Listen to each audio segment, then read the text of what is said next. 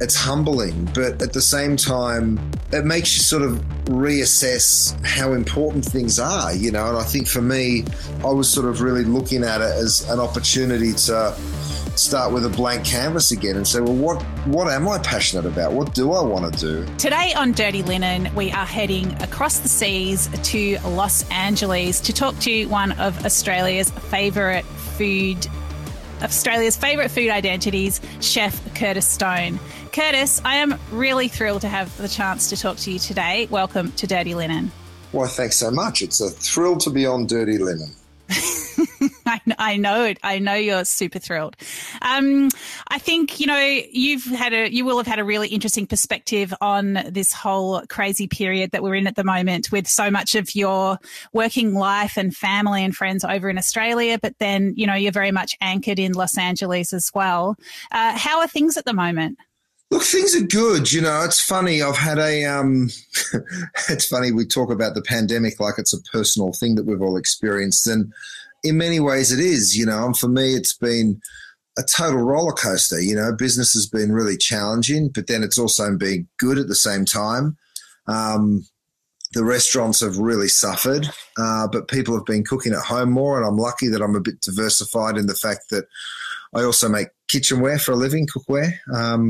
So that's actually been good because people are at home cooking more, but probably hasn't made up for the restaurant slump that we experienced. But we're sort of over that hump, I guess, from a business perspective, and the restaurants are back open and doing well again. So it's sort of, you know, it's been an interesting ride. I think personally, though, you know, I haven't been traveling, and I didn't realize how much I was gone until I was at home for 2 years, you know, and being home every night with my kids and my wife for dinner and tucking them into bed and that kind of stuff that I missed most of. That's been really special, you know, and I'm so grateful for it. So yeah, it's been a big variety of feelings, I suppose. Yeah, that's really interesting because, I wasn't sure if you'd managed to get back to Australia for any period through this. Obviously, travel's very restricted, but, you know, is possible in some ways. But you've been based in the US through this whole pandemic? I haven't left. I mean, we took a little vacation actually just recently because we were all vaccinated and sort of felt like it was probably okay to do. But apart from that family vacation, I haven't traveled once for business, which is just so foreign to me because I normally do at least 6 trips a year to Australia. And when you think about that, it's like it's every 8 weeks, you know, that you get it. That's every 6 or 7 weeks, depending on how long the trip's for. But I get on a plane to Australia very regularly. I go to Florida maybe 10 times a year. I go to New York maybe 10 times a year, and then wherever else the world takes me, here, there, and everywhere. So yeah, it's a big chunk of travel that I'm not doing, which I never thought I'd say this, but I'm really glad to not travel. Yeah. I mean, it's funny. It's like I can't really imagine putting on proper clothes every day. I think, you know, we've all changed what we do on a day-to-day basis. I mean, personally, I am really looking forward to traveling. I'm looking forward to getting dressed up again, but I also feel like it's going to be a bit of a wrench. I mean, every time we've come out of lockdown, you do have to sort of remember how to socialize and how to be that more outgoing version of yourself. Do you anticipate getting back into old Curtis mode, or do you want to bring some of this stuff through as things get sort of back to kind of normal? I think a bit of both. You know, like I'm a very social person normally, and I am quite outgoing, I guess, and I love being around people. My wife always laughs because if I ever leave her in the house on her own, she, you know, curls up in front of a movie and makes popcorn, and she like rejoices the idea of being on her own. And whenever she goes, I'm like desperately calling my friends to try and find someone to go and hang out with because I don't like sitting at home on my own. So I do look forward to being more social than I am right now. But at the same time, I think, you know, if I had $1 for every time my wife and I would sit on the back step and say, if only life could be a little simpler or a little slower, or we weren't so busy, or we didn't have so much to do, or the kids weren't doing 5 different sports at the same time, you know, and then all of a sudden it happened and you're like, crap, like be careful what you wish for, because now none of that stuff's real, and it does make you sort of stop and analyze it a little bit and think, well, should we have ever been doing all of that? And, as life's sort of starting to go back to normal over here, I guess you've got to be pretty disciplined in picking and choosing what you want to do so your life doesn't go back to an out of control mess again. And you've been one of those chefs. I guess a lot of chefs and restaurateurs have diversified their businesses over the past 18 months. Many chefs are continuing with those extra business streams, whether it's, pantry goods or takeaway or, cooking classes online. You had a very diversified business before the pandemic. Is there part of what you do that you don't want to let go, or are there some things that you do that you think, okay, I've probably made, I've done my dash there, I'm going to consolidate and work on these things that I really love the most? It's interesting because the restaurants to me are just so special, and I really love them. And if I sit down with an accountant and show him my finances, they quickly say, why on earth are you in the restaurant business? Because they're very difficult businesses, they're just very hard to – they're hard to make them break even, never alone make a profit or a living out of them, and especially when you care about them so much, you want to keep feeding it. You want to keep hiring that next great person, and you want to keep buying that expensive glassware and adding something to your cellar, and that stuff it's not free, So your sensible mind says enough, or just less, like have one restaurant, don't have three, and then as soon as you get the opportunity to, you're like, but I want to, so it's a hard, like personal dilemma, I guess, to sort of, I love my family, but I also love my restaurants, I'm not putting one above the other in any way, shape or form, but it is hard to sort of walk away from, it's when you spend your life doing something, it feels a bit empty if you suddenly don't do it, Well, tell me what's happened to the restaurants, how they've tracked, because I know Maud particularly has, changed a lot. Tell me what their pathway has been. So Maud was they all closed on the very same day because we got told we had to close them. We had no intention of closing them. And of course, when you get an order from the government, then there's no choice. You have a walk-in full of food and you just put a close sign on the front door. So they all sort of closed at the same time. And then we were quick to think, well, what can we do? We were lucky at Gwen because it's a butcher shop in the front of the dining room, and then the restaurant is obviously off the back of the butcher shop. So, we were allowed to stay open as a butcher shop. So I tried not to let anyone go, and I was like, well, let's all just keep cooking, and the butcher shop will become a place that people can come for their meat, but also come for cooked foods and come for produce and come for eggs and come for milk. And so we sort of turned it into this incredible food store, and so I thought, well, let's do the same thing with Maud, let's keep cooking and open the front door and let people just come and pick things up and take it home, or we can deliver it to them. And that worked well for Gwen and didn't really work well for Maud. Maud was a much more difficult thing to figure out. So in the end with Maud, what I did was closed it and tried to sort of regroup. We did a pop-up at the Grove, and then we reopened Maud as a pie shop. It's called the Pie Room by Gwen, and that was meant to be a pop-up. And it is, it's still there though. We haven't closed it down just yet because Maud, a restaurant like Maud, it's fine dining restaurants. It's a very tiny restaurant. There's absolutely no way you can socially distance that room. There's just, it's a challenge. It's a bigger challenge than most restaurants. So I sort of really wanted to make sure that things were back. The last thing I wanted to do was hire 20 people and then have to let them all go again if the situation didn't improve. So I'm still in a bit of a holding pattern down there, although I've really started putting the plan back into place to reopen it. Gwen's back open, business as normal, and Georgie, our restaurant in Dallas, it also is back better than ever. It's doing really, really well and open, every day of the week.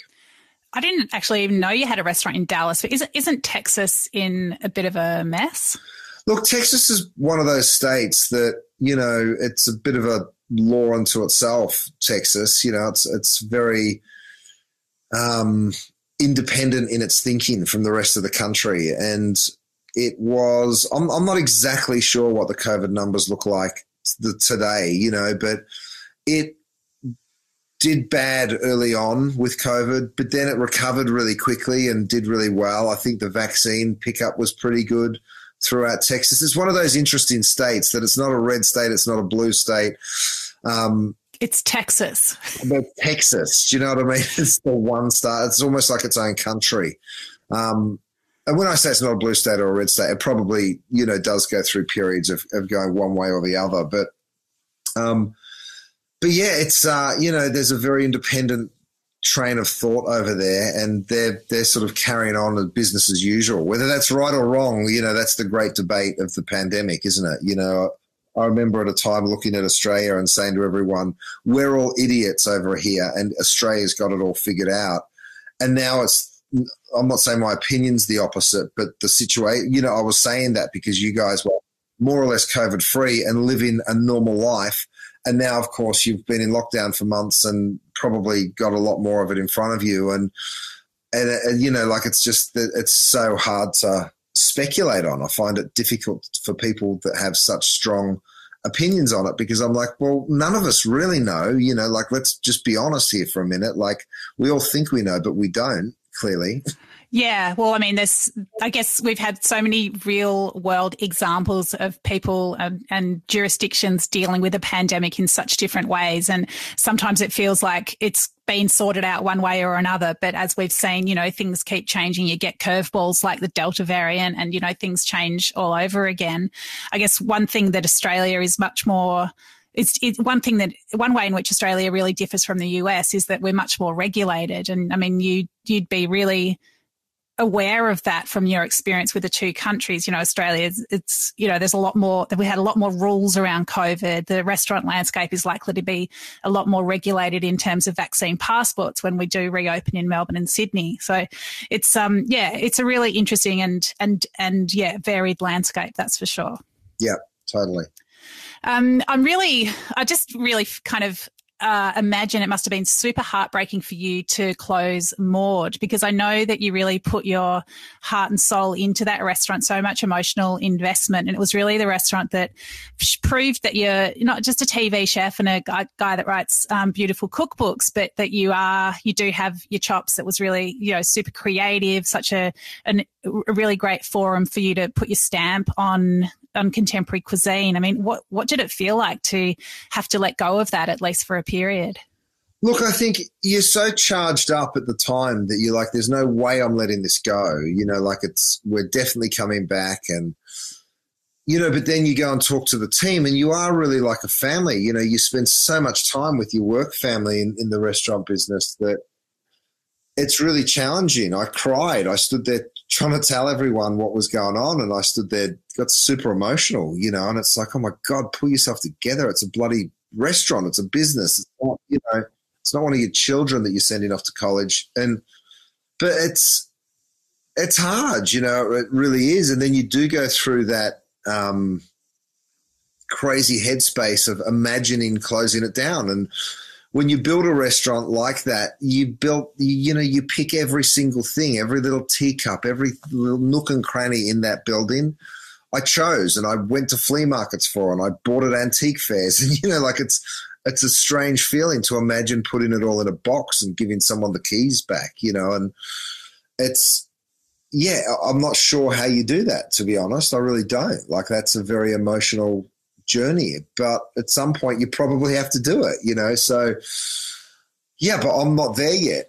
I'm not strong enough to pull that trigger. So we'll reopen probably within the next few months, maybe even sooner, and you know, we'll sort of carry on. Now, I don't know if that's the right choice or not, to be honest, but it's the one I'm going to make. And you know, look, I think sometimes you do different things in your life for different reasons. You know what I mean? And you mentioned how personal Maud was to me, and it really was. You know, it was in some ways a statement to other people, but in some ways just a statement to myself. You know, like sometimes you just wonder whether you can do something, and you're like, I wonder if I'm good enough to do that. And I really wanted to try it, So it's, I can only imagine what it's like for people that have no choice with their careers as to what, like an athlete, for instance. Like at some point your body just doesn't do what it used to do. So you retire, you have to, you got no choice. And I can imagine that stuff being really difficult,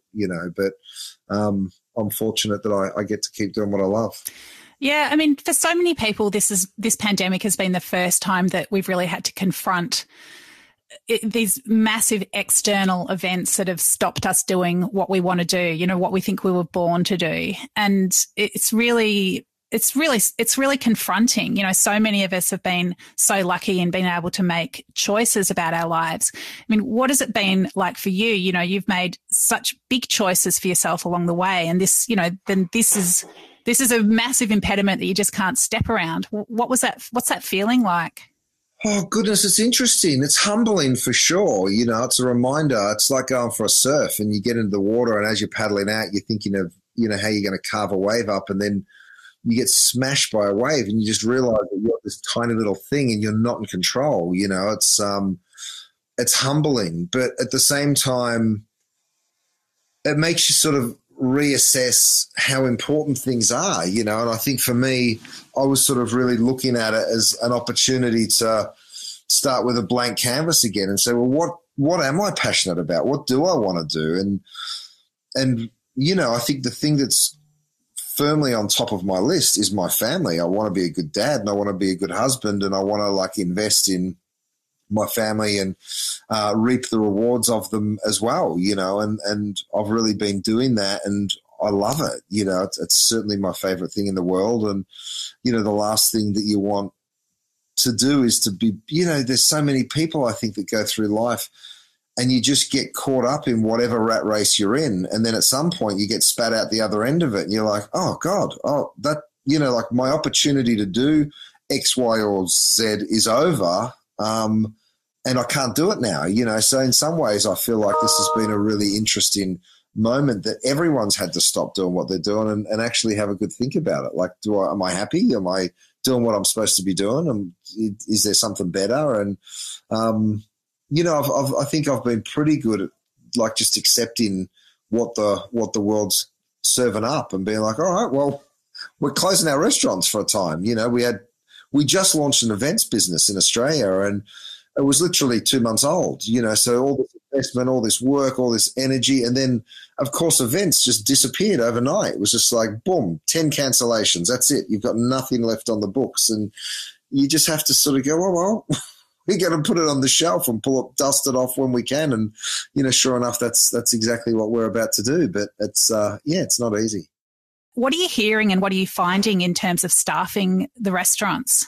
Look, if I'm being really honest, I love my industry. I'm just such a champion for it. I think it's such an incredible thing to be able to create beautiful hospitality for people that you've never met before. I really think it's a special industry. That said, it's a very difficult business model and, it's most people go broke. I mean, what a horrible business to get into. Come try your luck. You'll probably go broke, but you never know. You might do okay.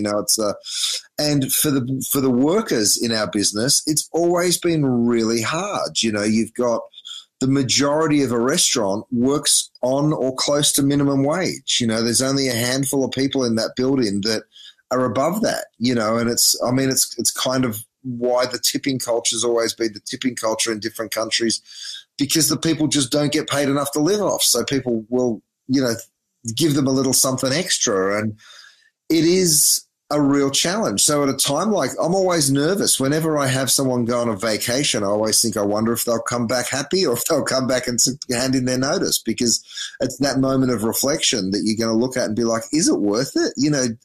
Because you do give up a lot to be in the hospitality business. You're not with your friends and family on weekends and you're not with them at night times, and they're big sacrifices. So what we've experienced over here is a mass exodus. There's just so many people that have left our industry altogether, and they've either got a real estate license or they've taken a break or, and who knows how many of them are going to come back. But I do think that it's a moment that the entire industry really has to stop and go, well, was there ever a future in it? And I think there kind of was, because people were just doing what they do. But now that they've had a minute to think about it, they don't want to do it. So as an industry, it's our job to say, all right, well, how do we create more for the dishwashers and the glass polishers? And how do we create something better for the people that are prepared to come and work in this business? And we've got to figure it out. And it probably means charging a little bit more for our product so that we can afford to pay a little bit more to our team. And it, it's sort of, sometimes it blows me away, because I think to myself, God, you can go out and eat a meal in a restaurant for about the same amount of money that it would cost you to go and buy the ingredients and cook it. How's that possible? And it shouldn't be. It should be, there should be a premium to it, and it should be a bit more special than that. But it's a complex situation for sure. Yeah, I mean, it is really tricky, because it would be hard to sort of unilaterally decide that you want to, let's say, pay everybody more, don't make it so that people don't have to rely on tips in the US. I mean, what do you think about that whole tipping culture? Because, I mean, Australia, obviously people love tips here, but people are still paid a salary with, that hopefully works without them. I mean, how can you sort of balance that out in your mind, having that experience of the two different cultures? Look, you have to pick a lane. And at the moment, I think in both countries, we're sort of driving right in between two lanes. It's more so here than in Australia. But, the big inequality to me, and the reason that the industry's been so beat up in the US, I think, is because as a junior cook, you make minimum wage, and that depends on what state you live in, right? It could be as high as $16.50, or it could be as low as $6. And then a waiter makes the same minimum wage, but the waiter makes $200 a night in tips, but the junior cook doesn't.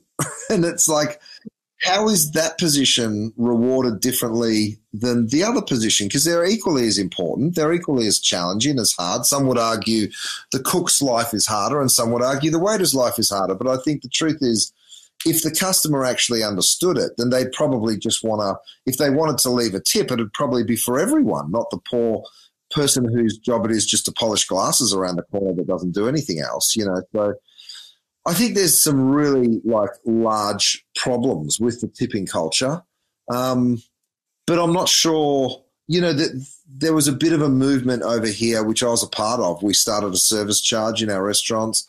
We encourage people not to tip and ask them to, contribute in a way. And then we took that 15% or 18% service charge and then tried to divide it in a more even way.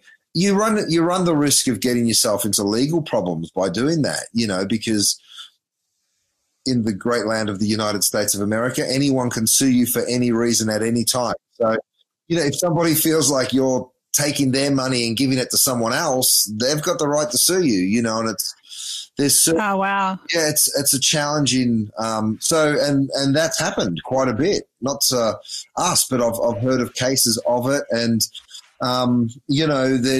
so anyway, it's a very complex situation, which is not easily overcome, to be perfectly honest. Right. So you don't have that service charge anymore? Well, we've always had a service charge at Maud. We started Gwen with it, and then we took it away because it's a different restaurant and people are coming to you for a different reason. And I think in a more in a higher end restaurant, there's a certain level of understanding as to why you do it. Yeah, it's a tricky one. It also, it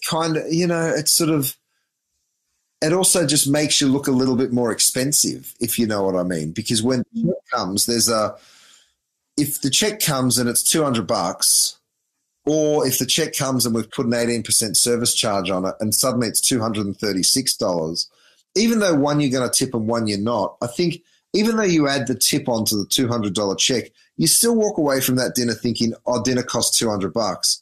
But if you add the service charge on, I think people leave thinking, oh, it costs nearly $240. And there is that psychological change in how you think about how expensive something is. So, yeah. Yeah, it's so messed up. It just there's so many mind games around it, because I think when as someone who tips, I mean, I tip, but, you know, I just think that tipping culture where it feels like part of what you pay is your generosity, like you're bestowing it upon someone. I just think the power dynamics in that are really problematic. It's like it's different to, I don't know, I think it's, as you say, it's like it's not different that someone brings the food to your table and that someone's working hard in the kitchen to look after you. It's just a really messed up value equation and power dynamic that's inherent in tipping culture. And it's just, I can't express it properly, but it just makes me feel bad. It makes me feel like the power's in the wrong place and that money speaks in different ways. And yeah, it's the value isn't where it should be. You're absolutely right. And, you know, if you dig even deeper into it, especially if you look at it from an equity perspective or even an ethnicity or a cultural perspective, you know, most restaurants, there's a lot of migrant workers in restaurants. You know, restaurants were sort of built off migrants' backs, you know, and when you actually stop and look at it, there's a lot of Spanish-speaking people in kitchens in the US, and most of them work in the back of house, right? And most of the English speakers work in the front of house. And so you even start looking at it a little deeper and you're like, this is nonsense, you know, like it's not fair that because people come from a slightly different place or whatever that they're entitled to something different. Now, of course, that's not the diner's intent when they leave a tip. They're not trying to insult anyone. They're actually trying to reward someone and say thank you for looking after me. But it's it's a very complex situation. Yeah. Well, you become part of an ecosystem that your money sends a message, even if it's not, you know, the thing that you want to say. And if, I mean, you mentioned, you know, race and ethnicity, and that is a massive part of it. So is sexism and misogyny, where you think about female front of house staff who feel like they need to be a certain way because otherwise they're risking their tip. You know, it's so problematic. Yeah. Totally. Okay, let's talk about pies because we're coming up to a grand final here, and you're running a pie shop in America, which doesn't really understand pies in the same way that we think about them here. What's the go with the pies that you're doing in the Maud site? Well, we called it the Pie Room by Gwen because we wanted something for our bakers and pastry chefs to do through the pandemic. And, you know, we were sort of playing around with some different ideas in a bakery, baking bread and what's nicer than freshly baked bread. And I just made a comment and I said, I think the whole world needs a big hug, you know, and Amy, who's one of our bakers that works in the restaurants with us, I was like, Amy, they all need one of your pies. And it was just an off the cuff joke, you know, because she makes these unbelievable sweet pies. And she's like, I would love to open a pie shop. And I'm like, oh, my God, me too, but mine would all be meat pies. You know, I want to make rabbit pies and beef pies. And she's like, let's do it. And it was literally that simple. It was just a conversation as we were working, doing something else. So then we just started playing around and I made a bunch of, you know, because, of course, you have to educate everyone. No one knows what a sausage roll is. And you start off by making some of that stuff and watching the reaction to the team. So we decided we'd dip our toe in the water and we do just that. You know, we make some more exotic stuff with we make like a beef carbonade pie, which is made from beef shin with caramelized onions and a dark beer. We do an oxtail. We do rabbit. You know, so we do a variety of those kind of pies. But then we also do a shepherd's pie and just an Aussie meat pie. We make sausage rolls, which is my mum's recipe. And then we do a bunch of sweet stuff too, pastries and tarts and sweet pies. You know, Americans love sweet pies, from pumpkin pies to apple pies and everything in between. So, yeah, we've been and, you know, like when we first opened it, we sort of thought, you know, if we sell a couple $100 worth of pies and we can pay for the ingredients and hire a person or two, then it's worth doing. And it's just, you know, we've had a line down the street ever since we started it, and people who knew that the people of Beverly Hills really needed a sausage roll, but they do. That's our number one line. They love our sausage roll. Wow, you're really educating people. It's so good. I mean, who doesn't need a sausage roll? Come on. My dad thinks it's hysterical. He's like, you went and worked in all these Michelin-starred restaurants all over the world to open a sausage roll shop. he thinks it's pretty funny. But you know what? I paid the bills during the pandemic, and we're very grateful for the Aussie humble pie. Well, I think, one thing that I think has been a feature of the pandemic is people really appreciating good, simple food. I mean, as you say, like people need a hug. Like I think comfort food has been a real feature, but so has people who are doing something classic, but doing it really, really well. There's a lot of one dish businesses that have popped up. And I think it's really telling. It sort of goes back to the simplicity that you were sort of talking about earlier. It's like maybe we were all hankering at some level for things to be a bit more simple. You know what? In Los Angeles, there was no pollution, and everyone's spoken about the marine layer in LA for God knows how long. And then last year, the marine layer, in my humble opinion, totally disappeared because there was no one on the road, and there was, we went through a pretty intense time here in LA when a lot of people were getting sick, so no one was really leaving the house. And you kind of like, God, it's nice just to give the city a minute to clean itself up, just like it is. Personally, it is on a much bigger scale as well. And, I don't know about everyone else, but it really made me stop and analyze how we shop and how many boxes show up on your doorstep from some delivery service and how full your garbage can is at the end of each week. And, I think the world really does need that little bit of like inward looking and thinking so you can, just reassess things a little because it's gotten totally out of control. The fact that there's this giant debate about global warming and is the environment, of course it is. Are you joking me? Like, let's just stop for a minute and have a look at what we're doing to our oceans and to the landfills. And, we've got to be so much more mindful. But, we go to this debate about which team are you on, and it's so stupid. It's like, just get a grip of yourself and like try and do a little bit better. That's what we have to do.